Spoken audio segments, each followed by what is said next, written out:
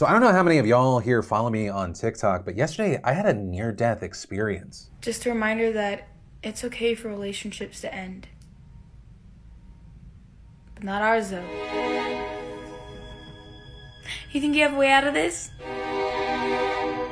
I saw my life flash before my eyes, people. But since I still have this life, I'm excited to welcome you back to a Thursday Philip DeFranco show. It is May 13th, 2021. Hit that like button. Definitely subscribe. A brand new subscriber for the month of May will be getting $5,000 at the end of the month. And let's just jump into it. And the first thing that we should definitely talk about today are these massive updates regarding the Triller lawsuit, or rather now lawsuits. Because depending on a few key things here, this may have huge implications, not just for the people involved, but for content creators everywhere. Where we last left off, you had a judge last week dropping the majority of the defendants in that lawsuit, including YouTube's own H3 Production. Though, notably, as I said at that time, important note here, Triller could refile everything as individual lawsuits later on. And that is exactly what happened, because Triller is now suing the H3 podcast directly, and specifically for $50 million, alleging that they unlawfully broadcasted the Jake Paul versus Ben Askren fight. And specifically, in the latest complaint that they filed this week against H3, Triller accused them of copyright infringement, conversion, violations of the Federal Communications Act, and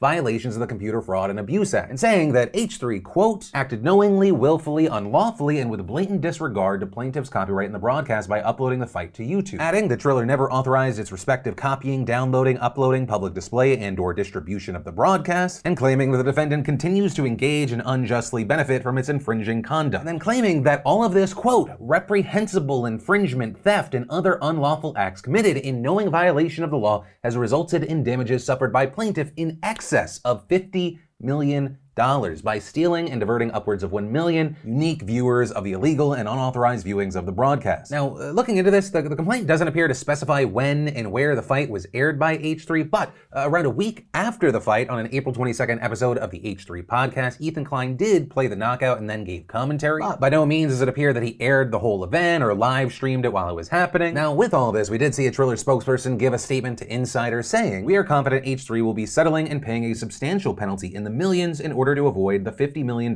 plus liability. People can try to joke about it, but it is stealing, no ifs, ands, or buts about it." Now, all that said, we reached out to Ethan Klein for comment, and he said, "It's fair use. Read their complaint. It's $1 million times $50 per view. It's literally a fair use lawsuit, and anything else is just a distortion. It's a huge media company trying to suppress fair use and undo everything we worked for with the Matt Haas case, which, if you're unfamiliar, was a massive case back in 2017. Ethan and Ela Klein were sued by Matt Haas. Because the Kleins there refused to settle, they fought this. It ended up actually being a landmark fair use case. You can actually find it on copyright.gov, noting there that the issue at hand was whether the defendant's reaction video showing a large portion of the plaintiff's copyrighted video constitutes fair use. The outcome in that situation was that fair use was found, with the court finding there that their use of clips was plainly necessary and reasonable to accomplish the transformative purpose of critical commentary. So just to give you some background and context of what he's referencing there, Ethan actually also addressing this live on his podcast right before we uploaded this video. If we settle this, this gives litigious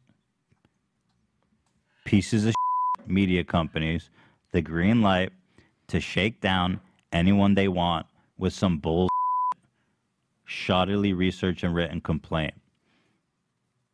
Okay, you know what I'm saying? If we fight it like we did last time, we strengthen the case for fair use on YouTube. And these big media companies need to understand that they can't just come with us because I'm not Disney. You know what I mean? They expect us just to be like, "I'm sorry, Triller. You're so scary. Just take whatever it is." And, oh, by the way, they want me to sign a... Did I mention that? I don't think you can mention that stuff yet. Oh.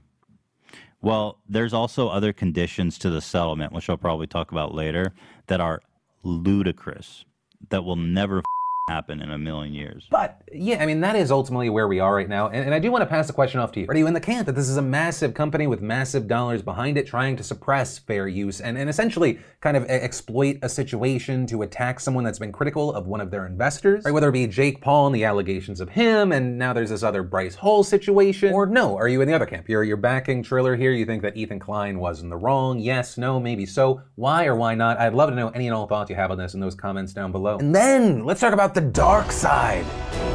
of Pokemon cards. Was that dramatic enough? So if you're not aware, Pokemon cards have always kind of been relatively popular, but they have become increasingly popular right now. Sales are up, third-party sellers are getting tons of money for cards. There's a ton of Pokemon card content. Right, and the showcasing and the unboxing content, it had been there, but then you got some of the biggest names online joining in on the hype as well. People like Logan Paul, of course, doing his huge unboxing of what he said was $2 million worth of cards. And in fact, I mentioned Logan there specifically because there's this report that the market actually took off as Logan entered it, with John McDonald, Senior VP of Product at TCG Player, saying Paul definitely influenced the prices of the higher end stuff. You know, I will say, you can say what you want about Logan Paul, if kind of this redemption arc has been very legitimate or not, but he's very smart about his influence. Like, he really understands the impact he can have on a space, whether it be here with Pokemon cards, what he did with NFTs, getting in very early before it got really, really saturated. But with this story today with Pokemon cards, specifically, it appears that the hype may be too much for some. Right, as Pokemon cards and actually trading cards in general have become more popular, you have places like Target having to deal with the increased demand, limit how many packs that people can buy, try to get people not to camp outside the store to get them, things like that. And in fact, things at times get violent. For example, last week in Wisconsin, a fight actually broke out in the Target parking lot. And before anyone tries to make this a generational thing, a kids these days thing, it wasn't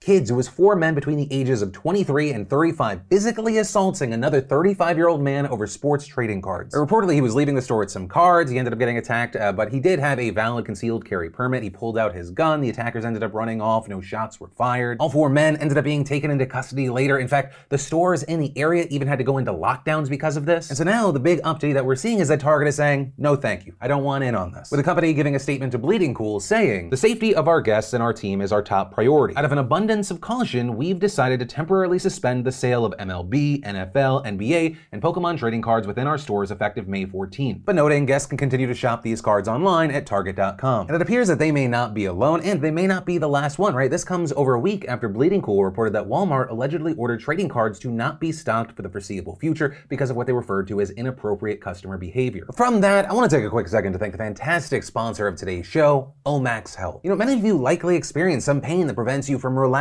sleeping, or even everyday chores and exercising. And I mean, especially with exercising, I know recovery plays a huge role in sustaining motivation and helping stick to a routine, and that is where Omax Health comes in. And they've developed a 100% natural, non-prescription, cryo-free CBD roll-on, and the triple action pain relief roll-on is specifically formulated to reduce inflammation, block pain receptors, and improve joint and muscle flexibility. It goes to work fast, and it can block pain for up to 8 hours, which honestly has really come in handy since my scooter accident from a while back. Right, if you don't remember, I lost a fight with one of LA's fantastic potholes, but it was actually a pretty scary encounter. I left my knee and ankle sprained, swollen, and sore, and my whole left arm scraped up and bruised. So whether it be that or like yesterday I kinked my neck and I used it, when I say Omax helps in my recovery, I really mean it. Best of all, right now they're offering 20% off not only their cryo-free CBD roll-on, but site-wide when you use code DeFranco at omaxdefranco.com. That is OMAX DeFranco.com. Code DeFranco for 20% off your entire purchase. And then let's talk about the situation with Bitcoin, Tesla, and Elon Musk. Right, and while as of recording everything is fluctuating, over the last 24 hours, Bitcoin crashed from a high of nearly $57,000 to a low of $46,000. Right, so we're talking about a 20% drop in value. And while Bitcoin is no stranger to volatility, the reason that we're seeing this massive sell-off in particular appears to be in response to this tweet from Elon Musk. Reading, Tesla has suspended vehicle purchases using Bitcoin. We are concerned about rapidly increasing use of fossil fuels for Bitcoin mining and transactions, especially coal, which is the worst emissions of any fuel. Adding cryptocurrency is a good idea on many levels, and we believe it has a promising future, but this cannot come at great cost to the environment. And that was very notable for a few reasons, right? This policy update comes after Tesla reported buying $1.5 billion in Bitcoin back in February, then in March accepting Bitcoin as a payment for their vehicles, or with Tesla being a notable big part of kind of these established companies and institutions embracing Bitcoin. But now you have Elon and Tesla kind of pumping the brakes, though notably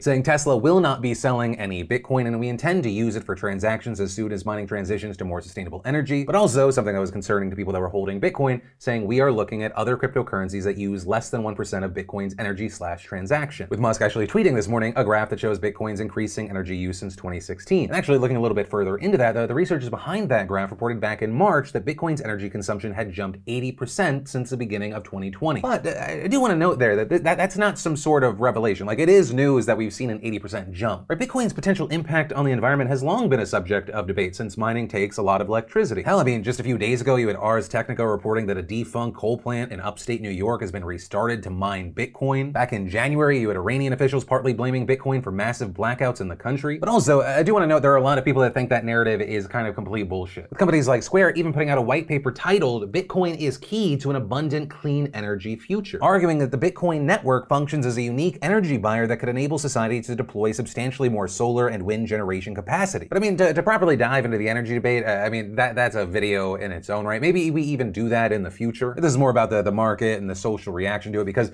with Musk making the announcement that he did, the response was not a ton of people cheering him on for this. People like Dave Portnoy speaking up. The same guy's been pulling the levers like the Wizard of Oz on crypto, and everyone following his every move. He's sending Dogecoin up, he's sending Bitcoin down. This is bull. Elon, you have responsibility when 1 second you say to buy something and the next second you don't. That's playing with people's futures, their fortunes. Some making similar statements about trying to manipulate the market, or essentially arguing that there's no world where a guy as smart as Elon, who's as invested in the space as he is, didn't know about the potential energy issues with it, that this is just him manipulating the market. Though some saying because this was kind of in a notes app apology format instead of the meme lords format that he's kind of adopted. Some thinking that maybe he was pressured into this move, who really knows? And that is kind of where we are with this story. Almost all of the market, as far as the crypto market, is down right now. And what I would say, especially to the people that are like, Phil, what advice do you have on this space? I have no advice. I put an amount of money that I'm comfortable with losing if it all goes to zero into a thing, and then I just leave it there. I just don't have the emotional strength to be buying and selling with the volatility of the market. I will miss out on things that would give me exponential gains, but no, too much emotional bandwidth, baby. I'm barely functioning as is. Then, when talking about COVID-19 vaccinations, one of the really interesting things has been kind of what companies and people are doing to incentivize people to get the vaccine. Because apparently the last year was not enough of a nudge for some people. And so we've seen some offering $100 savings bonds, $50 prepaid cards, even free alcohol. But now, Ohio's Republican Governor Mike DeWine took a step further on Wednesday, launching a weekly lottery program called Ohio Vax-A-Million, saying that 5 people in his state will win $1 million each for getting vaccinated. With DeWine saying that the lottery will be open to residents 18 and older who receive at least 1 dose. The drawings start May 26, and the winners will be pulled from the state's voter registration database. And while the Ohio Lottery will be conducting the drawings, the money will reportedly be coming from the existing federal coronavirus relief funds. Also, as far as the younger folks, right, because vaccine eligibility is opening up to people as young as 12 years old, DeWine said that 5 vaccinated people between the ages of 12 and 17 will receive a full 4-year scholarship to one of the state's public universities under a similar lottery program. And the reactions to these giveaways has been mixed. Some, like State Representative Amelia Sykes, the top House Democrat, saying, using millions of dollars in relief funds in a drawing is a grave misuse of money that could be going to respond to this ongoing crisis. But you also have DeWine, who appears to have anticipated pushback like this, tweeting, I know that some may say, DeWine, you're crazy. This $1 million drawing idea of yours is a waste of money. But truly, the real waste at this point in the pandemic, when the vaccine is readily available to anyone who wants it, is a life lost to COVID-19. And personally, I'm kind of for it. Right, 36% of Ohio has been fully vaccinated, which is just slightly above the national average of 35%. Right, because the concerning truth of the matter is that the number of people seeking vaccines has dropped in recent weeks. Right, last week, the average was about 16,500 people starting the process, which is down from figures above 80,000 from April. The question, though, of course, is how effective of an incentive will this lottery be for people that are maybe more on the fence? Right, and I focus on them compared to the, there's a microchip in it people. But yeah, we'll see. In worst case, with it just being Ohio, it'll be a very interesting test case. Also, since we're talking about money, we should definitely talk about jobless claims falling to a new pandemic low for the 5th straight week, dropping to 473,000, which is generally good news to see, especially considering the disappointing April jobs numbers that came out last week. But this new report also comes as a growing number of GOP-led states are calling for federally increased unemployment benefits to end. In fact, that number is now up to 16 states, and if extended benefits are pulled in all of them, that could affect nearly 1.9 million people, which would lead to about 550,000 of those people only being able to collect what their state's unemployment programs gave out prior to the pandemic, which, unfortunately, in some cases is actually well below the poverty line. And in some states, about 860,000 workers, such as out-of-work Uber drivers or self-employed workers, could be set to lose all of their benefits, with another 513,000 also potentially set to lose all of their benefits because because they've hit their state's yearly individual insurance cap, right? And ultimately, this comes down to a debate that we've talked about previously. Right? You have a group of people, including many Republicans, saying that since the April jobs report was so bad, we're seeing that people are choosing not to go back to work and instead just stay on those enhanced benefits. But you have others in reports saying that the situation, the reality here is more complicated. They're saying that the slowdown isn't about laziness, but it's likely due in part to workers' concerns about their safety, difficulties in obtaining childcare, as well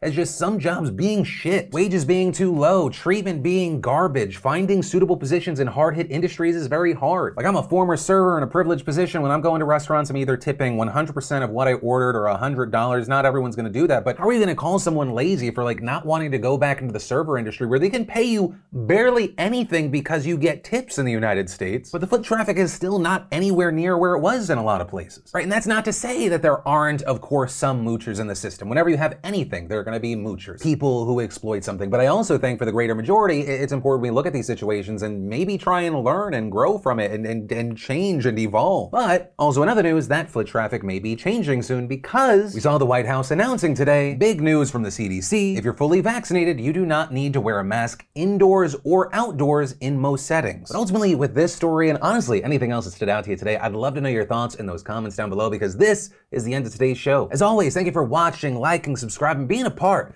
of the DeFranco fam. I appreciate you. Also, if you're looking for more to watch right now, I got you covered right here with a regular news video. And actually, if you haven't yet, I'd love if you watch the YouTube short. I want any and all critiques or kind of things that you would like to see with it. It's essentially me testing it in public, essentially workshopping it with you, helping along the way. But with that said, of course, as always, my name's Philip DeFranco. You've just been filled in. I love yo faces, and I'll see you next time.